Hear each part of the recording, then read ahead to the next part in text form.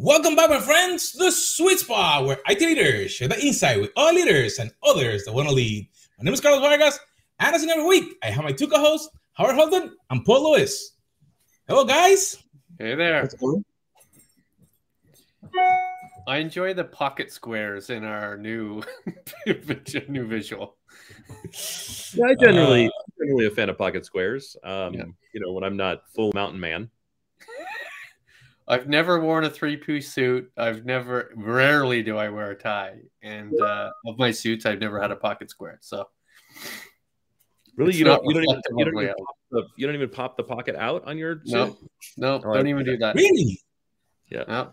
I much prefer a three-piece to a two-piece. Interesting. Is that aesthetic or is that some of the reason? No, it's aesthetic. Like I don't know. It just there's just something about it. I also I like to do a three-piece, and then I like to pop my shirt out and not tuck it in. So the shirt nice. To the bottom. I think that's kind of a, you know, the adds a little bit of casual to the otherwise formal dress of the suit. Then you can take off the jacket and look like a banker. Yeah. Yeah. You look like you've actually done some work. I'm so busy, my shirt's come undone. Roll up the sleeves. Yeah. Do you get the shirts where you could roll up the sleeves and still have that extra bit? You can. No, but I do like to have nice looking cuffs. So when you do roll up the sleeve, you get to see that nice little pop of the cuff. Yeah, nice color on the other side. Yeah, that's smart. Yeah. So before the recording started, we were talking about a recent trip to Disneyland that I took. Recent within the last 24 hours?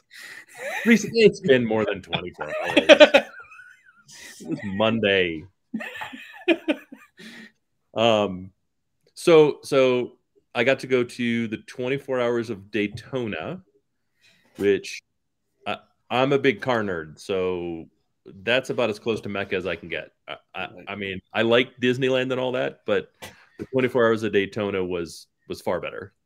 I got to meet the CDO for NASCAR, who owns the Daytona track and that particular racing. I don't know what it's called. Not just the event, but the whole kind of thing. Right. And it was just a tremendous amount of fun. It's amazing how many people like come to those events versus even football or baseball or whatever. Right. Another left turn. Yeah. What's cool about this is they actually have a road track. So they have the big banked circle, right? That Daytona uses for NASCAR. But then through the middle, they have a road track a road course that they go on. So it's not all lefts. And before the race started, they actually took us out with professional drivers and did a hot lap. Interesting. That was amazing. Those guys were pushing the hell out of those cars. And then they let you drive it for another lap. And then we wrecked and everybody died. But then because we went to Daytona and I got to see race cars, the next day I took my wife to Disney World. Nice. And we went to the Magic Kingdom, which was great, I guess. I will say Disney's doing a far better job of customer service than they were before using their digital platform, right? Right. Their new mobile platform.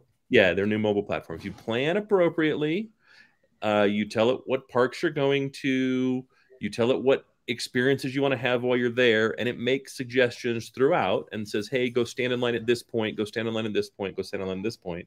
And if you follow it, it's done a pretty good job of making sure you can see everything you wanted to see that day. Right. So there's a Disney Genie version, which is the help you find your day. There's a Genie Plus where you pay extra to get some Fast Pass-like features. And then there's a pay-per-use attraction. Right. The lightning lane pay. Yeah. Yeah. Did you subscribe to all three of those services? I didn't do the lightning lane because it ended up not being something that I needed, because Genie Plus gets you most of those lightning lanes. There's just a few you have to pay extra for. Right. So I did do Genie Plus, and it's a little, I wish I would have known more before I bought it, kind of thing. Right. Because I didn't realize you can only register for a ride every 2 hours. Right. You Unless then you're register taking the the next. ride. Yeah. Correct. And once you do the Disney Genie for a ride, you can't re-reserve that ride. Right. Once. But the lines at Magic Kingdom were really short overall. So I really just kind of like I used the app which told me the current wait state, and then I used that to with the Genie Plus to pick like Thunder Mountain is one of our favorites, and it had the longest line of the things we wanted to ride. Like I think Peter Pan may have had the longest ride or something, but I don't do those Fantasyland stuff, so it didn't really matter. But of the stuff we wanted, that was by far the longest. Pirates was 40-ish minutes, so we just stood in that. Yeah. And then by the end of the day, I had an opening on Disney Genie that I could do anything we wanted. So I just went, well, screw it. We'll do Pirates again because I love Pirates. Nice. And then the next day we went to Hollywood Studios, which is the first time I've been to that park. But that's the park that has Star Wars. The first time you've been to the park too? Correct. Wow. I've never been to the park. You've experienced everything there. I did. Rock and roller coaster. We didn't. Tower Terror. I've done Tower of Terror, right? Because I've been to the California one a whole bunch. Yeah. My two favorite rides, kind of surprisingly, were Rise of the Resistance. By far the best ride. I think that's the best ride experience I've had any park anywhere. Yeah, holistically agree. The level of immersion that Disney does is incredible, and it actually felt like you were walking through a movie set going through galaxies. At some points I'd argue what you were. If it wasn't for like the exit signs and the restroom signs, right? If they cover those, they could absolutely shoot episodes of TV and film there. It was so good, it made me wonder why no one's actually built like communities that you could go buy a little condo in that have that kind of thematic thing to it, because I would do that tomorrow. Now there is a Star Cruiser hotel, to which is the entire hotel is an experience of being on the cruiser. Do they give you a uniform and stuff? Like no, well, everybody else is uniformed in, but the rooms look like a cruiser. The windows are set up so that it looks like you're looking out in space. It's a whole experience. Having never stayed there, and it just opened. Oh yeah, I'm down. That's pretty awesome. Let's schedule some time so we can all be there. I think we need to record from there. Live podcast, Star Cruiser Hotel. Yep. I think we need to. Let me ask you a question. Yeah. Because you just said something that interests me. You mentioned that the way that stuff happened in Daytona was one way, then in the Disney was in a different way, then in Hollywood Studio, it was completely different presentation.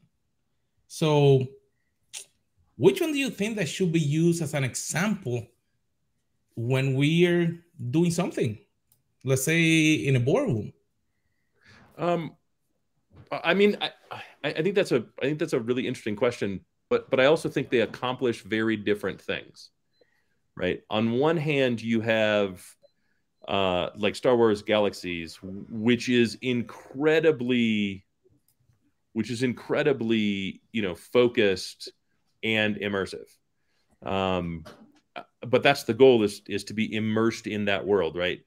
You figure if there's only 3 or 4 rides there and the average wait on them is all over an hour, right, the immersion of the line, the immersion, like it's an hour to get a sandwich at least, right? So you spend so much time waiting, the immersion doesn't make it feel like a wait, right? But should it be the same? In fact, should be the line and ride should be blended so much you don't really know where one starts and one begins. Like one ends and one starts. Now, what I found really interesting, Rise of the Resistance was the first ride I've been on where they use AI-controlled cars. The cars aren't connected. Right. Right. They're just cars. They just auto drive. Right. And there's a little bit of like decision-making process, right? When they split at the end and then go to like the 4 thing and then realign again, there's a little decision-making process you can almost like see occur. that change alone, like think about that change from a technology standpoint, right? I no longer have to manage the tracks and all the stuff that goes along with the tracks and the maintenance of that particular component and kind of how that drives maintenance. Instead, they're autonomous cars that talk to each other, which also means I can pull them in and pull them out as individual cars and replace them without really interrupting the day. Like even if I were to lose a car and all of a sudden what was 4 cars becomes 3 cars, I'm likely not destroying the experience, and I don't have to stop the whole ride for an hour while I manage stuff that's on a track. Right. You could easily displace it and it just sits back into the system again. They all start to work together. And then the Minnie and Mickey ride. Runaway. Yeah. That took that to a whole nother level. Right? Because now they're using projected video on everything. Right.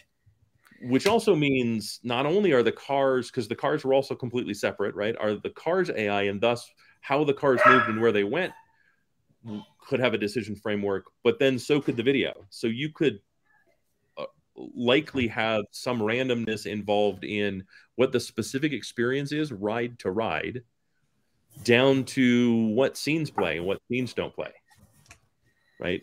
So your ability to keep the ride fresh is mind-boggling. And can be personalized. So imagine you could be able to get in and say, I need a less intensive experience, right? Less turning, right? Or I need it to be brighter because I have visual impairment. You can control that process even just on your app, right? To say, here are the things that I need to custom every time I go on a ride. And it just occurs as I run it, step in. Well, and if we use AI, you could even do it. You could do it at multiple points throughout the ride, right? You could look for the signs that someone's back got injured because the ride was too jerky. You could look for signs that a child was terrified, right, and instantly change the remainder of the ride. You could even change the intensity of one of the cars versus all of the cars, right? So you could actually have one car that dynamically went, hey, there's 4-year-olds in here, right? And so we're going to do less left to right jerking, slower acceleration, right? And just minor tweaks to that to change, the difference between 1.3 Gs and 0.9 Gs is rather huge, but probably not overly significant in total time, where you could dynamically do that on an individual car basis, which was impossible to do a very short time. Yeah. When they're all on a chain. Yeah. Yep. It's just incredible to me how how in depth that is, and yet at the same time how Disney, I think more than anything else, makes that sort of stuff seamless. 99.99% of visitors are never going to notice any of the things we just discussed. That being said, the static parts of Rise of the Resistance were just as spectacular. Like walking into the docking bay, right? Big, wide, open, ready to see space, and dozens of stormtroopers, right? That is an impressive static display. Oh yeah. There was nothing that I wasn't kind of blown away with. Right. And we did the lightsaber thing where you go to the store and you can. I didn't reserve. You didn't buy one? I didn't know that was a thing, so I didn't build my own. But in looking at what you were building, well, no, I'm actually okay with it, because looking at what you were building, I'm not overly impressed. However, I did buy a prop replica. And those things are super impressive. The pre-built one, yes. Yeah. When I was there in the summer with my son, we in fact did create our own and went through the entire process. It was a 20-minute show of putting it together and reciting the Jedi chant and hearing video, and it was a whole orchestrated process.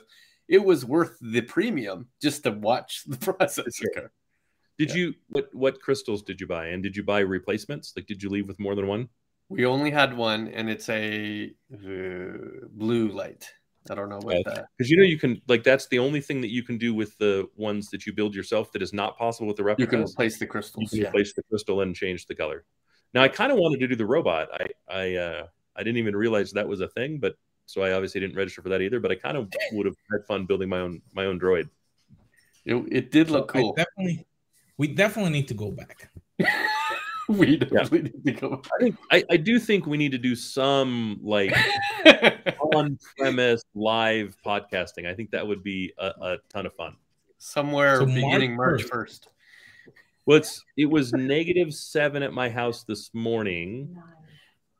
Whatever. And it rose to an impressive 14 degrees. So I'm cool if we don't wait till March. Just kind of FYI. Like,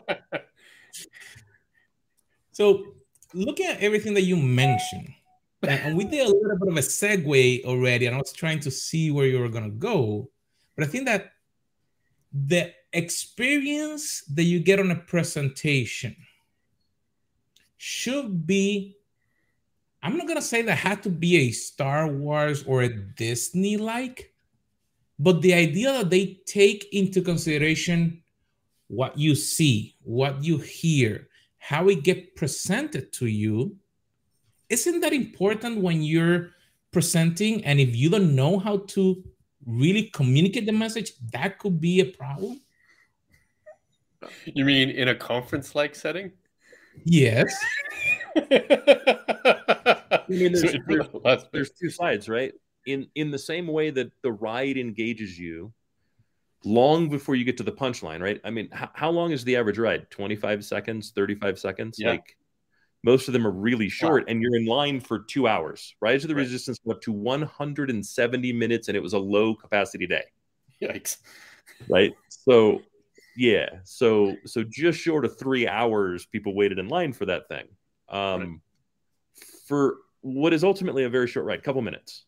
In the same way that you know, Disney goes out of their way, and as does every park, to keep you engaged through that duration. It's kind of the job of a presenter to do the same thing. Right? And so I don't know that I could count the number of conferences I've been to and the number of sessions I sat in where 5 minutes in to a 30-minute or hour-long session, I'm already on my phone. Right.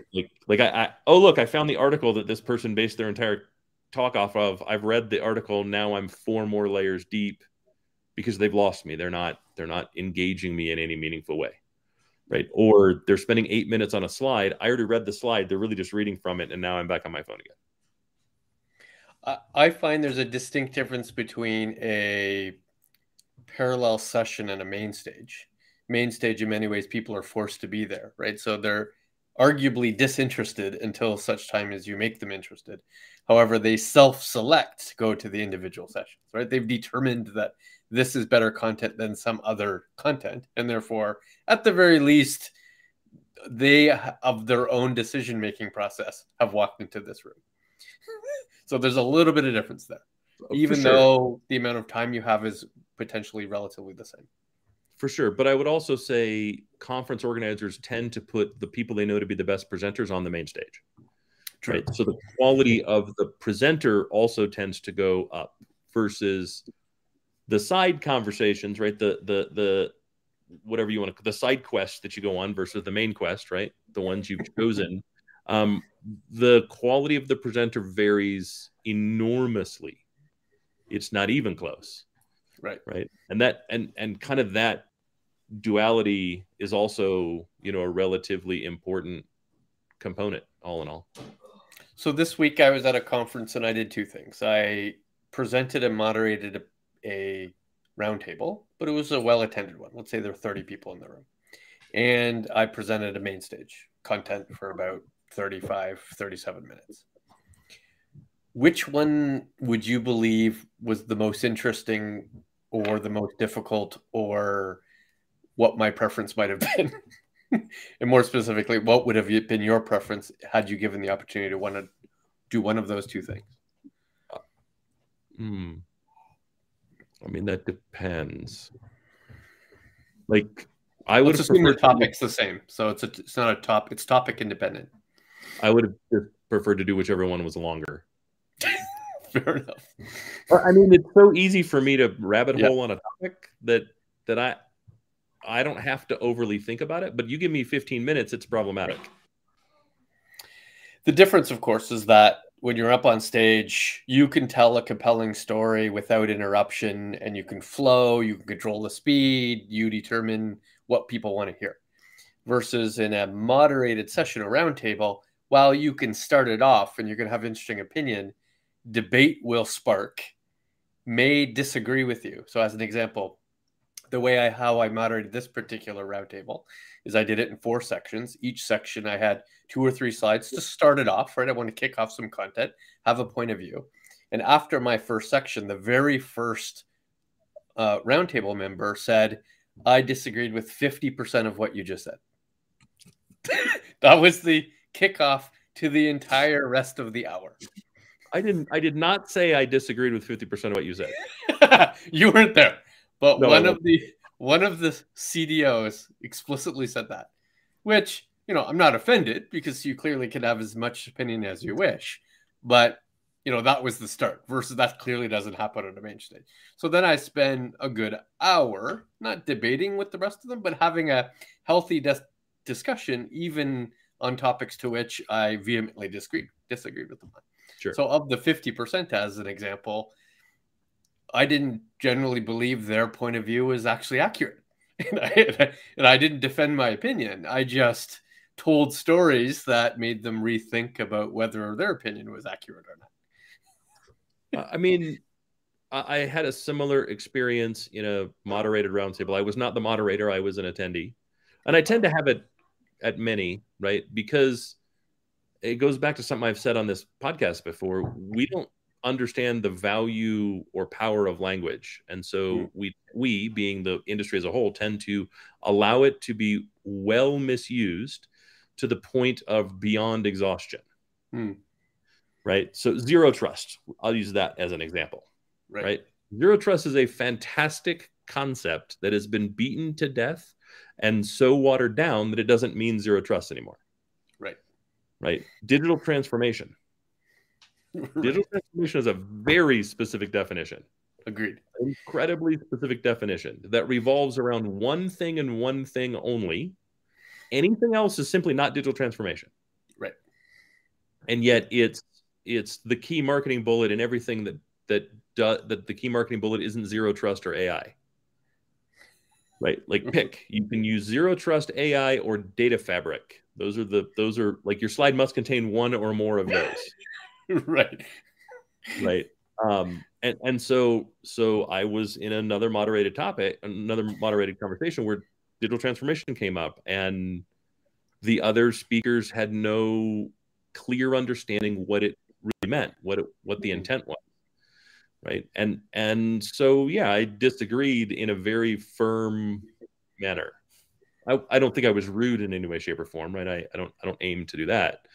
But I think sometimes it comes down to, if we allow the language itself to be fluid, especially in these really important concepts, then we kind of invalidate the value of the concept.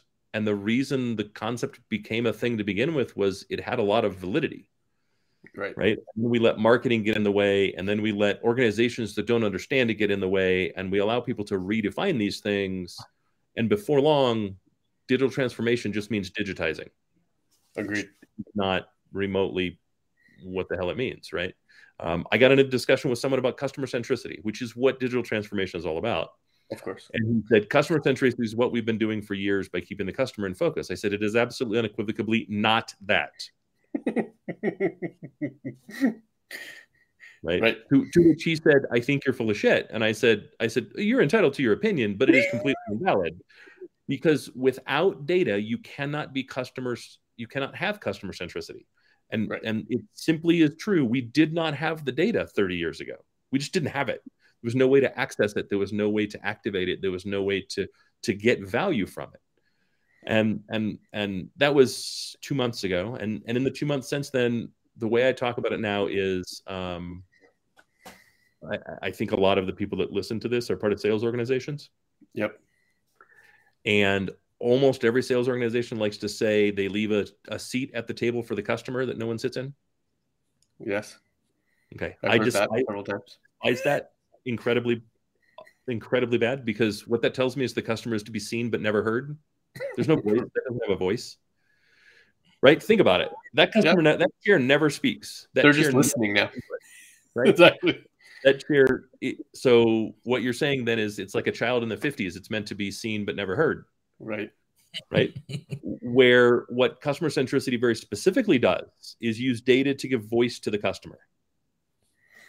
And if I'm not using data, and I'm not using the right data, and I'm not listening in the right way, then the voice, I'm never going to hear the voice of the customer telling me what they'd actually like me to do. Along the same lines, the 50% they disagreed with me on was how I was defining the value of data, right? So you've heard me pitch, I'm sure you've even said it yourself, that the bigger pot you have, the more data that you have, the more nuggets of gold you'll find, the more precise your algorithms become, so on and so forth. So he philosophically believed that data is irrelevant and only information had value. So what you create out of that data. And I said, wow, that's incredibly interesting. I wonder if the makers of Lego believe that to be true.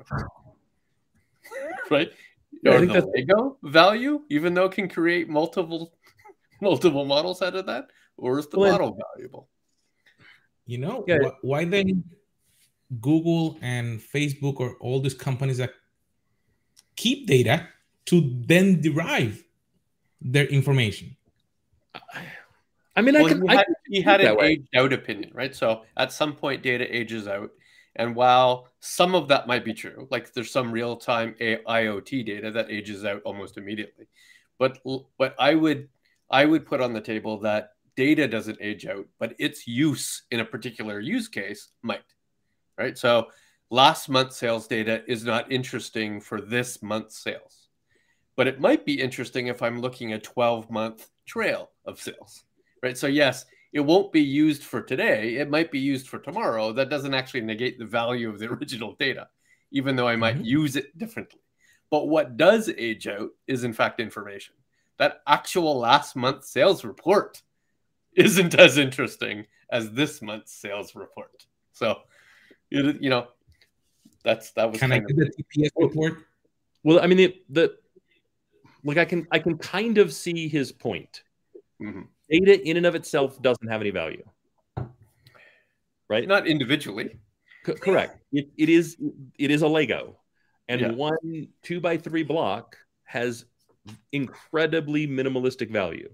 And if you were to walk up to a child and hand them a 2x3 block and say, please make from this whatever you can, what they're going to make from it is a rock and throw it at your head. Right. It doesn't really have any value in and of itself. Right. So within the context of kind of that way to look at it, which I think is an incredibly pedantic way to look at it, he's right. The insights that you gain, the information is where the value is located. That's right. Right. Well, my point was that 1,000 pieces Legos is better than 10 pieces. Because you can build more things. Absolutely. Right? Totally. If I've got 10 Lego pieces, I have roughly 100 ways I can put that thing together. Right. You give me 1,000 Lego pieces, I have a billion ways I can put that together. Right. I have 1,000 thousands ways to put that together. Right. And that's kind of where I was going with it. The data always has that 6x6 Lego always has the same value. It does not. The value doesn't actually change over time. It always has the same value. The project that I create with it, the question that I ask of it, and the answer that I get back both magnifies and goes stale nearly immediately. Right. Like it magnifies the value of the individual pieces of the data, right? It makes the value of the data greater than the sum of its parts. And at the same time, instantly starts a clock that ages that particular dimensional view of that data, right, through that lens, kind of to your point.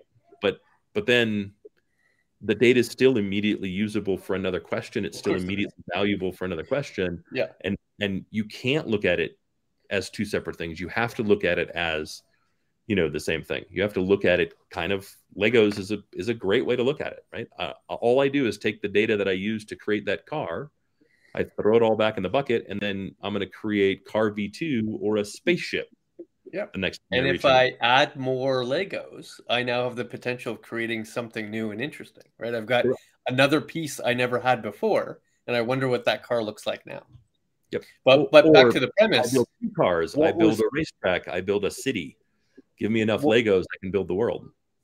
So what's more interesting to you in that context there? Being involved in moderating a conversation like that, or standing up on stage for more time than that moderation, or less time, and telling a compelling story that doesn't have that level of interaction? I like the interaction, but I also find that, like, the right amount is 3 people. Right. The right amount is that dialogue. Like, in a moderated session, we don't normally get the time we just took to talk about the moderated session. That's true. Right.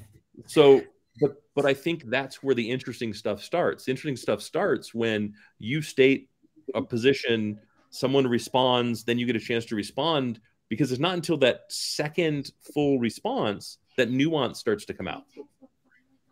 It's right. And until that point, you're really not getting into stuff that's more interesting than a PowerPoint slide. Right. So you have to figure out a way to be part of sessions that do that. Right. Mm-hmm. Otherwise, it's really just an introductory thing where you get to be a mouthpiece for a minute at a time. And I don't actually find that interesting.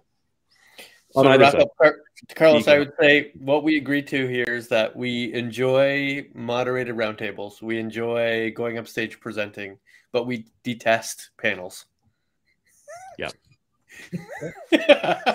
So panels are obnoxious and annoying. So it's interesting because you mentioned something that we have seen in the idea of a session is to go and try to learn, not just to have an argument. And sometimes a panel because there's so many people, it become an argument. But when you have a smaller set that can actually, you have an interesting point of view, you share some things. Most of the time, you learn something. If you learn something out of a session, that's a good idea. If you don't learn anything, you go like, oh, what the freak they are actually talking. You just wait to see your time. And I think actually the takeaway is use data to build a session that provides information. Right? I've been to a ton of sessions that were very, very data heavy, but I didn't learn anything. Not because the data wasn't valuable, not because the data wasn't relevant, but because it provided me no useful information.